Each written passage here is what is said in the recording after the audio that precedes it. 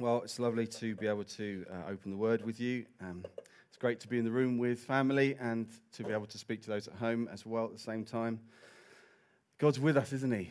It's been wonderful to just have that time of worship together. Just felt the theme coming through of God's heart for us. So rich, and it was such a blessing. And I really felt as I was preparing this week that that's something of the theme that God wants to share with us through the Word today as well. His heart for the lost, His heart for the broken, His heart for us. As we look, we're continuing Luke, as we have said, and throughout this series we've talked about how the trajectory, the journey that Jesus is on is this journey towards the cross, towards Jerusalem. We've talked about many times in this service already, and next week we will celebrate the culmination, the climax of his ministry, of his mission is Jerusalem. It's the cross. It's the death, the execution of Jesus, and the consequent resurrection, where he accomplished what we could not accomplish for us. So we're going to enjoy that next week. And it just so happens that we've arrived today in the text at the last week of his life. Now, slightly unfortunate, we haven't done it perfectly. So we're going to go, next week we're going to celebrate Easter, then we're going to go backwards in time again, and then we're going to come to the cross again. But there's never too much of the cross and resurrection that we can enjoy understanding and plumbing the depths of. So today we come up to the last week of Jesus' life as he enters Jerusalem. And let's pick it up in verse 41 of chapter 19. Verse 41 of chapter 19 says this. And when he drew near and saw the city, he wept over it, saying, would that you, even you, had known on this day the things that make for peace. But now they're hidden from your eyes, for the days will come upon you when your enemies will set up a barricade around you and surround you and hem you in on every side and tear you down to the ground, you and your children within you, and they will not leave one stone upon another in you, because you did not know the time of your visitation. And he entered the temple and began to drive out those who sold, saying to them, it is written, my house shall be a house of prayer, but you have made it a den of robbers. And he was teaching daily in the temple. The chief priests and the scribes and the principal men of the people were seeking to destroy him. But they did not find anything they could do, for all the people were hanging on his words. One day, as Jesus was teaching the people in the temple and preaching the gospel, the chief priests and the scribes with the elders came up and said to him, tell us, by what authority do you do these things? Or who is it that gave you this authority? He answered them, I also will ask you a question. Now tell me, was the baptism of Jesus from heaven or from man? And they discussed it with one another, saying, if we say from heaven, he will say, why did you not believe him? But if we say from man, all the people will stone us to death, for they are convinced that John was a prophet. So they answered that they did not know where it came from. And Jesus said to them, neither will I tell you by what authority I do these things. And he began to tell the people this parable. A man planted a vineyard and let it out to tenants and went into another country for a long while. When the time came, he sent a servant to the tenants so that they would give him some of the fruit of the vineyard. But the tenants beat him and sent him away empty-handed. And he sent another servant, but they also beat and treated him shamefully and sent him away empty-handed. And he sent yet a third. This one also they wounded and cast out. Then the owner of the vineyard said, what shall I do? I'll send my beloved son. Perhaps they will respect him. But when the tenants saw him, they said to themselves, this is the heir. Let us kill him, so that the inheritance may be ours. And they threw him out of the vineyard and killed him. What then will the owner of the vineyard do to them? He will come and destroy those tenants and give the vineyard to others. When they heard this, they said, surely not. But he looked directly at them and said, what then is this that is written? the stone that the builders rejected has become the cornerstone. Everyone who falls on that stone will be broken to pieces, and when it falls on anyone, it will crush him. Father, I just want to lift up this word to you now as we hear this pulled apart a little bit. We try to understand what's going on here. We just pray that your Holy Spirit would bring the revelation that you want to bring today. I pray for soft hearts. I pray give us ears to hear. And I ask, Father, that we would understand your heart for us, that we would cherish it, that we would accept it. In Jesus' name, amen. Amen. So, quite a lot of ground covered there, but Jesus is entering Jerusalem, and as he does, we see that God is emotional. Jesus is emotional. I don't know how you think of God when you think of maybe his attitude towards you. Do you think of this non-entity in the sky, this thing without a face that is it's impersonal?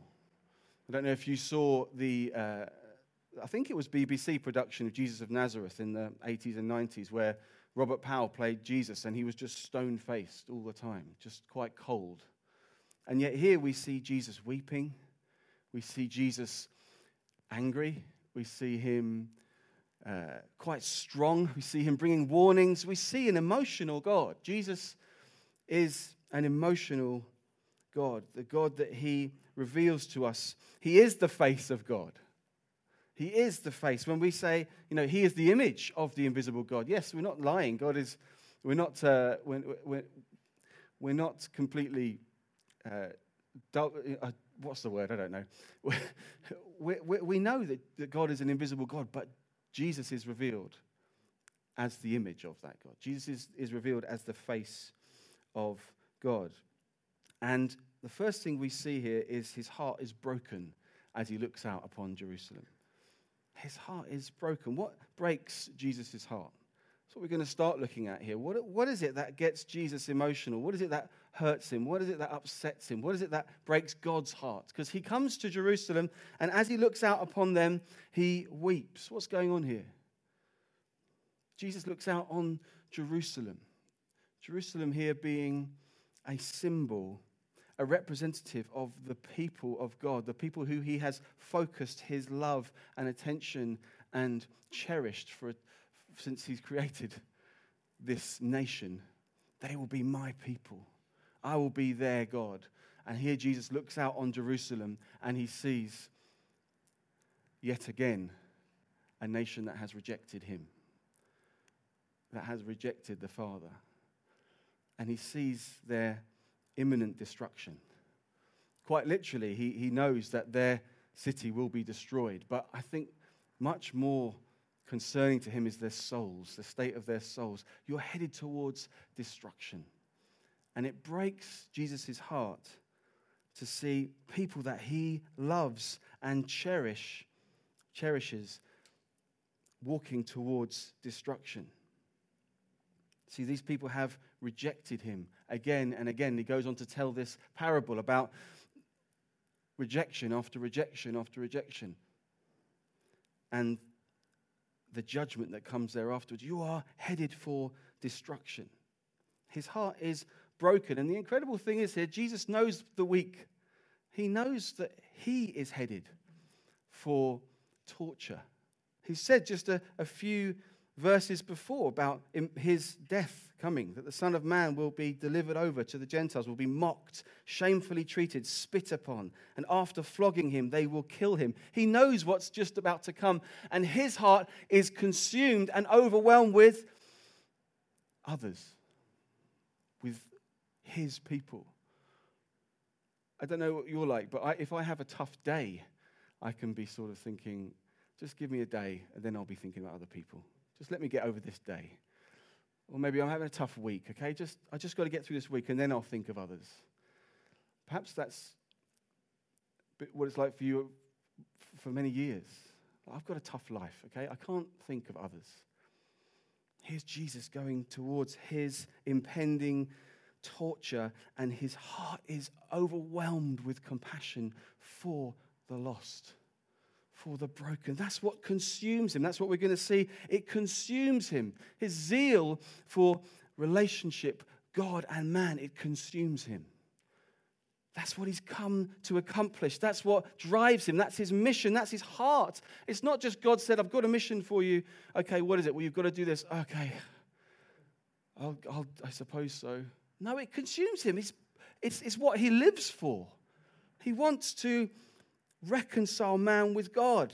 And as he sees this representative, this symbol, this nation that has turned their heart on God and rejected God, rejected him as he's come in the very presence, the very form of God to man, rejected him again, knowing that they will reject him in a week's time. And he weeps. But he's not weeping for himself. He's not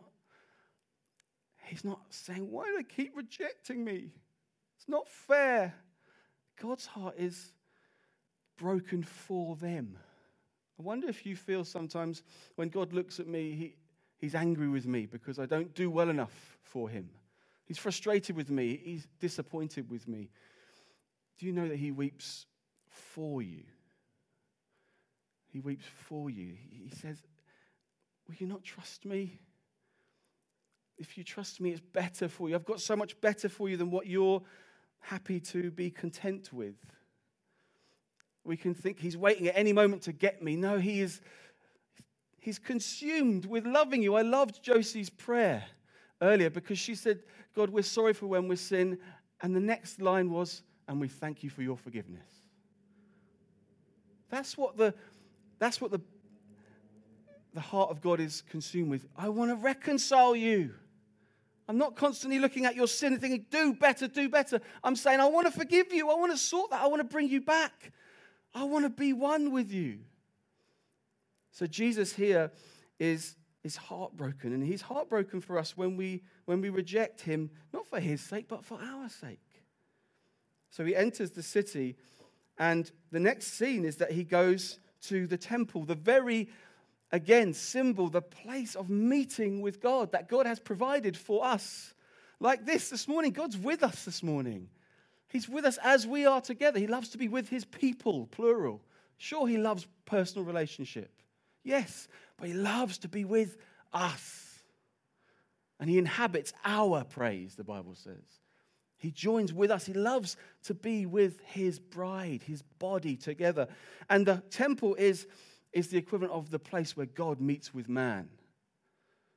God's relationship, where there's supposed to be shepherds, teachers, who are telling people about the glories of God's love and heart towards them and what he's done, his faithfulness over the years. Look back at how he's brought us over the years. And we're celebrating in this passage is the season of Passover, the festival of Passover.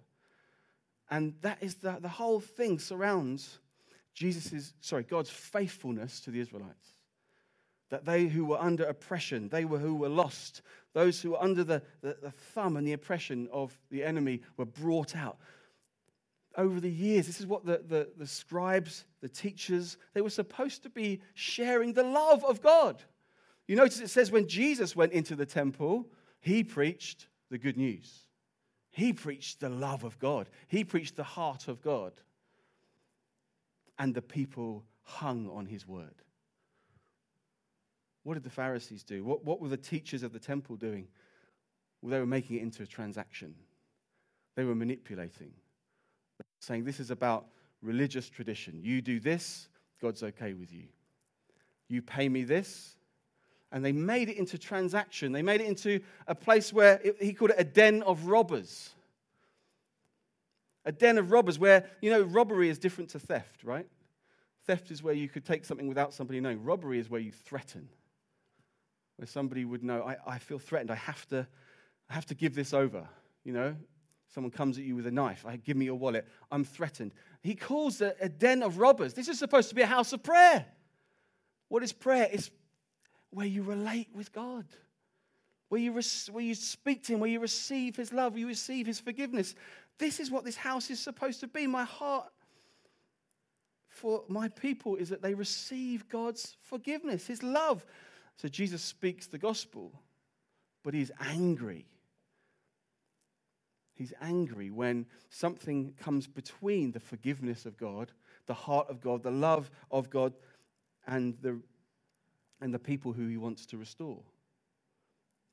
He's brokenhearted when he looks out on the rejection of the people, and then he's angry when he looks on the manipulation and the deceit and the control of the very people who are supposed to be sharing the love, the faithfulness, the joy of being children of God. He threw the tables over. It says in other Gospels more details. He made a whip. This wasn't Jesus just losing his temper. This was calculated. This is not okay. This is not my way.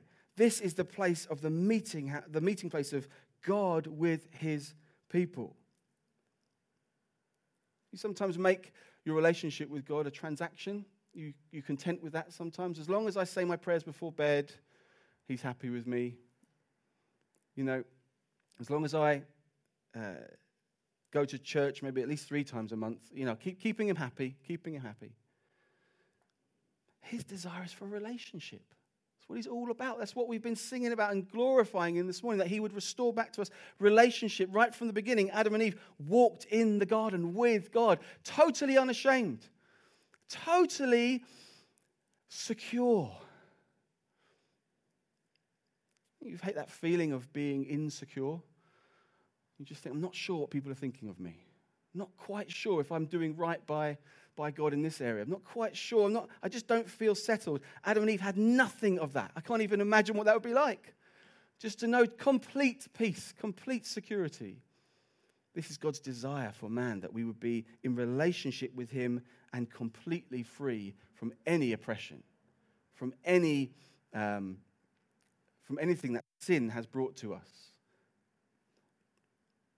And Jesus is angry when he sees, you're adding to this. He turns the table over and he gets rid of the people. But then I love this. It says he's teaching in the same temple daily. I mean, he knows who he is, doesn't he? He's confident. One day he's turning tables. How dare you? What are you doing? And then for the rest of the week, now I will set up my place here and I will teach and I will bring the gospel. I will bring what these sheep need, what these people need. I'll bring them the food that they've been looking for, and they love it, and they are hanging on his word. But the people, the leaders, and what does it call them? The priests, chief priests, scribes, and principal men of the people, the representatives of the people before God, were cross. They were angry with him. They didn't like it at all, did they? They came to him and they said, by what authority do you do these things? By what authority do you say these things? They're effectively saying, who do you think you are? Wait a second, who do you think you are? This is our temple. That's effectively what they're saying. This is our temple. We're in charge here. We're in control here. And Jesus answers them with such skill, such incisive wisdom. He speaks so clearly. And he just asks them this simple question about John the Baptist. He says, was John the Baptist's baptism from heaven or from man? And the reason he's saying that is because if it's from heaven, as it explains for us, if it's from heaven, then they should submit, because John the Baptist said about Jesus, this is the Messiah. John the Baptist was the one who was most clear about who Jesus is. I'm not even worthy to untie his sandals. This is the King of heaven. So John the Baptist was very clear on who Jesus was. So Jesus is saying, look, who do you say that John the Baptist was? Everyone seems to be happy that John the Baptist was a prophet. Who do you say he was? It's a bit like Jesus is saying, they're saying, who do you think you are? And Jesus is saying, who do you think I am? Who do you think I am? That's a serious question. Stop trying to use these questions just to dodge things. What you've asked me is more important than you can even understand. Who do you think you are? Who do you think I am? Who do you think I am? This is not about, they're so consumed with maintaining control, aren't they? They're so consumed. This is our temple. We're in charge here. He goes on and tells this parable, the tenants. And in this parable, he reveals the reality of their choice to reject him. These people that come to the vineyard, and the vineyard is owned not by them. This is the point he's making, that this is not owned by you. This is not your temple. This is the vineyard of the owner. This is the place of the owner. And they come, and these servants that come asking for fruit and saying, we need to take some fruit, we need to take what is rightfully belonging to the master, they're beaten, they're rejected. And these are supposed to be pictures of prophets over the ages, prophets who have come to the people of God and called them back to God and said, this is who God is, this is what he wants from you. And they've been rejected over and over and over again. And so now Jesus comes, knowing that he is coming to his death. And he tells in this parable, and finally they will kill the son of the master. The problem is with these men is that they're desperate to just maintain control at any price. But they're not thinking about what the price is. They've got to hold on. This is our temple. We're in control here. We're in charge here. And we've got to bring this to our hearts, haven't we? We've got to question ourselves here. Where do we say, this is my temple? You know, the saying of an Englishman's home is his castle. The point is, I should be able to do whatever I want in my home. It's my home. How easy it is for us to say, I should be able to do whatever I want. This is my life. This is mine. God, you can't have that. Why are you telling me what to do here? It's mine. But the point of this parable is, no, it's not yours. You're tenants. You're looking after it for somebody else. You're looking after it for the master. God wants us to recognize that when we trust him for his control, when we trust him that he is a better master, we're looking after it for him, life is to be found. It says Jesus says, he who would keep his life, he would hold on to his life, he would hold on to it tightly, will lose it. But he who will give up his life for my sake will find it. Jesus' heart for us is that we trust him, letting go of control, letting go of, I must have it my way. I remember being a youth leader, and we went to a water park one time, and there was a boy. It was one of those great rides. I don't know if you've seen them, where you go down, it goes into a bowl, and you go round and round and round, and then you plop out into the water after a while. And one of the boys was about 8 years old, and he was scared. He was like, I want to go, I'm scared. And we were there, must have been there for hours, but for a while he didn't go. And I was thinking, come on, you're going to love it. I know you will. I know you'll be fine. Eventually, he kept going up the stairs, looking. No, going back down the stairs again. Couldn't do it. There were handles, handles on the when you go on a water slide to pull yourself to go. And it's interesting. Like, he would hold the handles and not let go. I can't do it. Can't let go. It's like, let go. You can't go down the slide and hold on. You can't do both. You've got to let go to be able to go down. Eventually, he went down. Then after that, he went down about 20 times. This is amazing. This is so great. But there had to be that letting go of control, that letting go of the handles. Okay, I'll go. And with these priests, these owners, these people who are supposed to be sharing the love of God, they turned it into, we'll make it about transaction. We'll make it about our control. We're allowed to offer the forgiveness of God on his behalf. No, he wanted them to keep sharing the love of God, the forgiveness of God, but they were making it into transaction. They were in control, and they hated it when Jesus came along and showed them for what they were. Because Jesus' desire is that people know the free love of God. He was angry with them, and he was dismayed by them because they had chosen such a poor substitute to be content with. Such a poor substitute. They were holding on to control.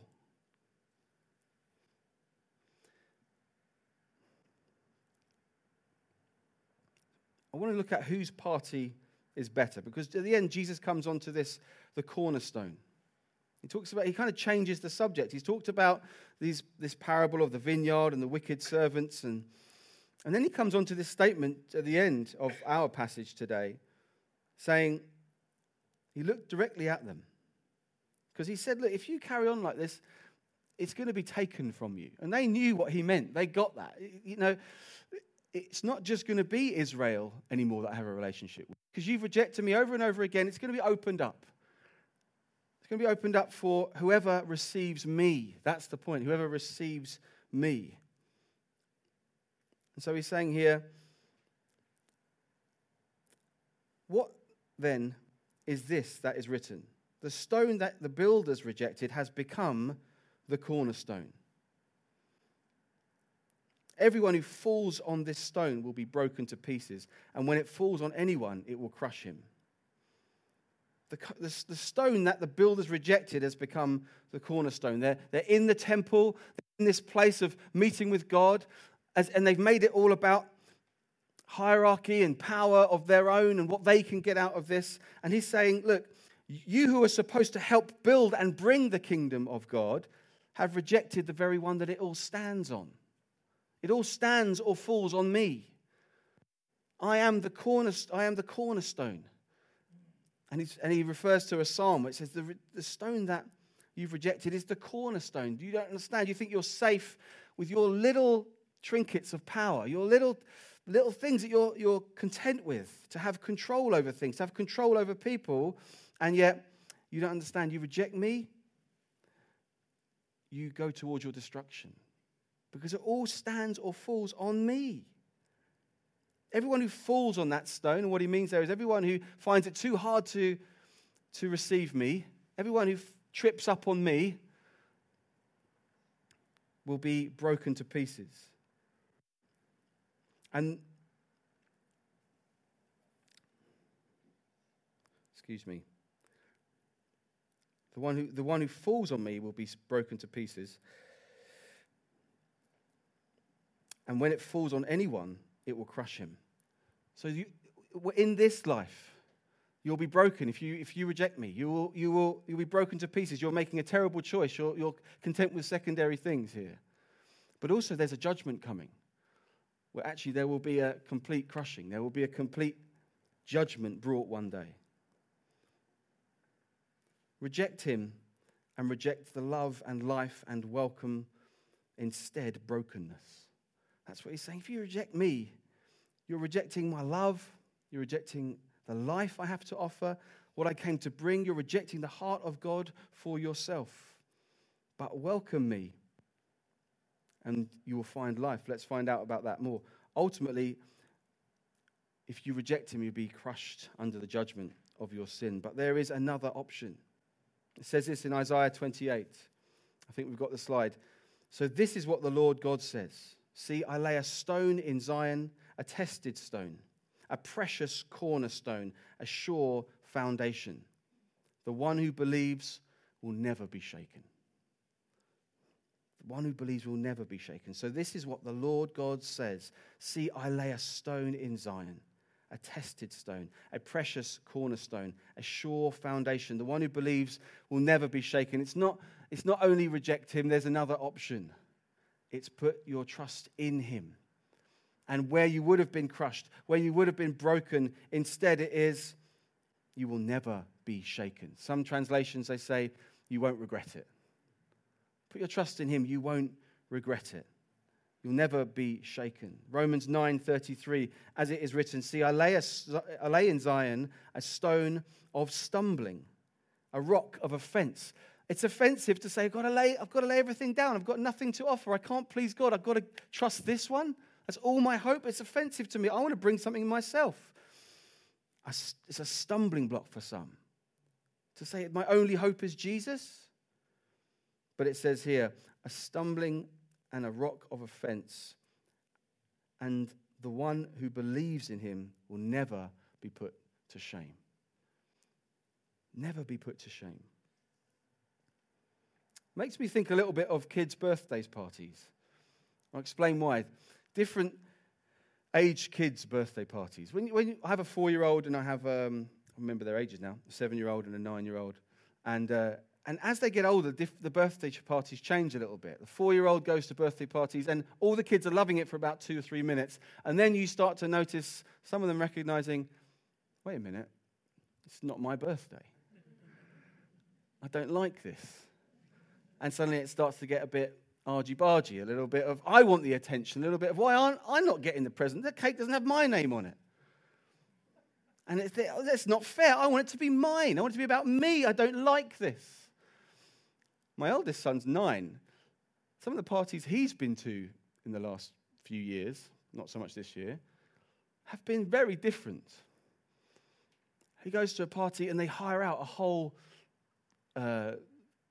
area, a whole football pitch, and they give each child their own gifts to go home with. You think, it's a different experience altogether. He's going thinking, I go to this party and I win.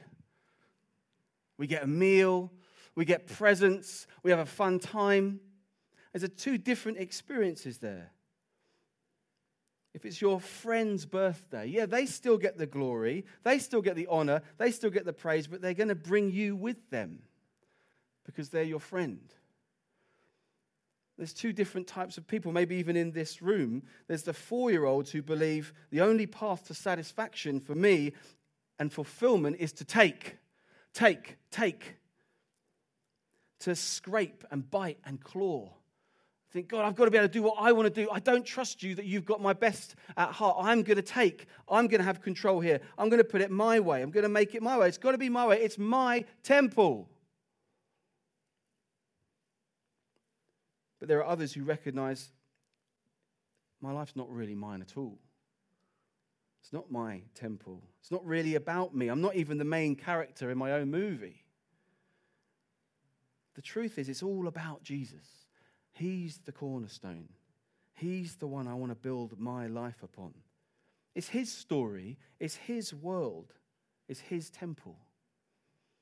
He gets the glory, but he wants to bring me along.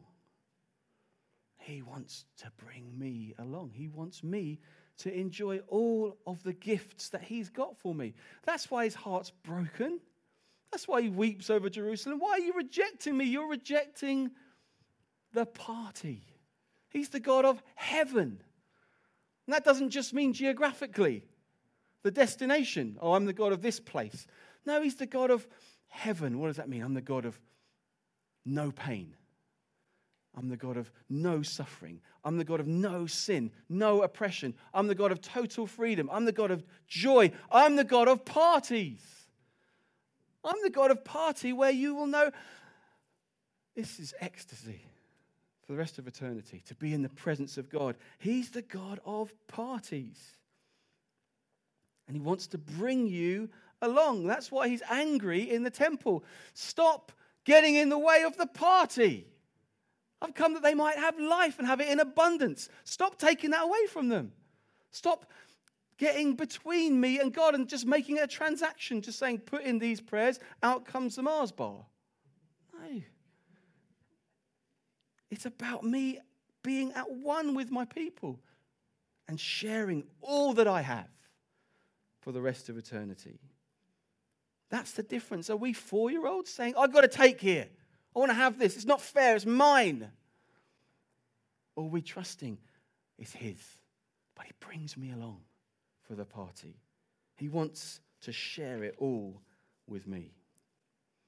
I don't know what your last year has been like. In some ways I do.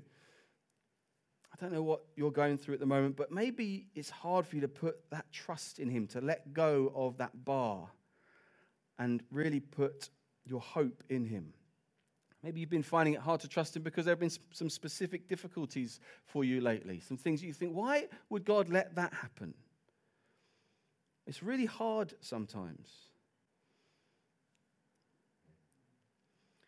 And we can be tempted to snatch back control. Even if we've been faithfully trusting and following him and letting go for years, the boat can be rocked and we can think, oh, I'm going to snatch back control here. Perhaps if you know you've done that, I just want to encourage you today, and I want to implore you, keep going. Keep letting go. Keep trusting him. He promises that he is the strong foundation. If you put your trust in him, you won't be put to shame. If you put your trust in him, he is the solid rock that you can build your life upon. That's what he says. If they listen to my teaching and do what I say, it'll be like a house built on rock. So that wind will come, the waves will come and smash against it, but you'll stand strong. Keep trusting in him. Your trust will be vindicated. It will be. You might be going through a valley. Trust him. Hold his hand. I think it was Churchill said, if you're going through hell, keep going. Hold on to Jesus. Let him take you through the valley of the shadow of death. You don't need to fear evil. He is with you. Your trust will be vindicated. Hold on to the solid rock that you've been placed upon. He is the solid rock. He is the firm foundation. Don't stumble upon him. That's the two options, isn't it? You can either stumble on the rock, well, three options. You can stumble on it, you can be crushed by it, or you can stand on it. Jesus wants to call us, keep standing on me, keep trusting me. You'll find yourself broken. Keep standing on him. You'll find yourself strong if you stand on him. You'll find you're not shaken. You're not put to shame. He loves you. Keep drawing near to him for help. Keep coming to him for peace. He says, all who are weary, all who are heavy laden, come to me for rest. Come to me for peace. He holds what you truly, truly need. Father, we just want to recognize, Lord, that your heart is one for us. That your desire, you were consumed. It said zeal for your house, for God's household consumed you. Because your whole mission was to reconcile relationship, bring back God relationship with man. That's what your whole mission was. That's what you're all about, Lord. And I pray, Lord, when we doubt that, when we think, no, you've got something against us, you're holding back, you're withholding something, I'm going to withhold from you. Help us, Lord, to trust you are the firm foundation. You're the one we can stand upon. You're the one we can build upon. You're the one who says, if you put your trust in me, you will not be put to shame. So I do pray, Lord, for those particularly who are going through tough times at the moment and finding it hard to stand firm on you and saying, I'm going to take back control here. Help them, Lord, to let go. Help them to put their trust in you. And as they do, to find that trust is vindicated. You're a faithful one. You're a faithful God. Bless us, Lord, we pray in Jesus' name. Amen. Amen.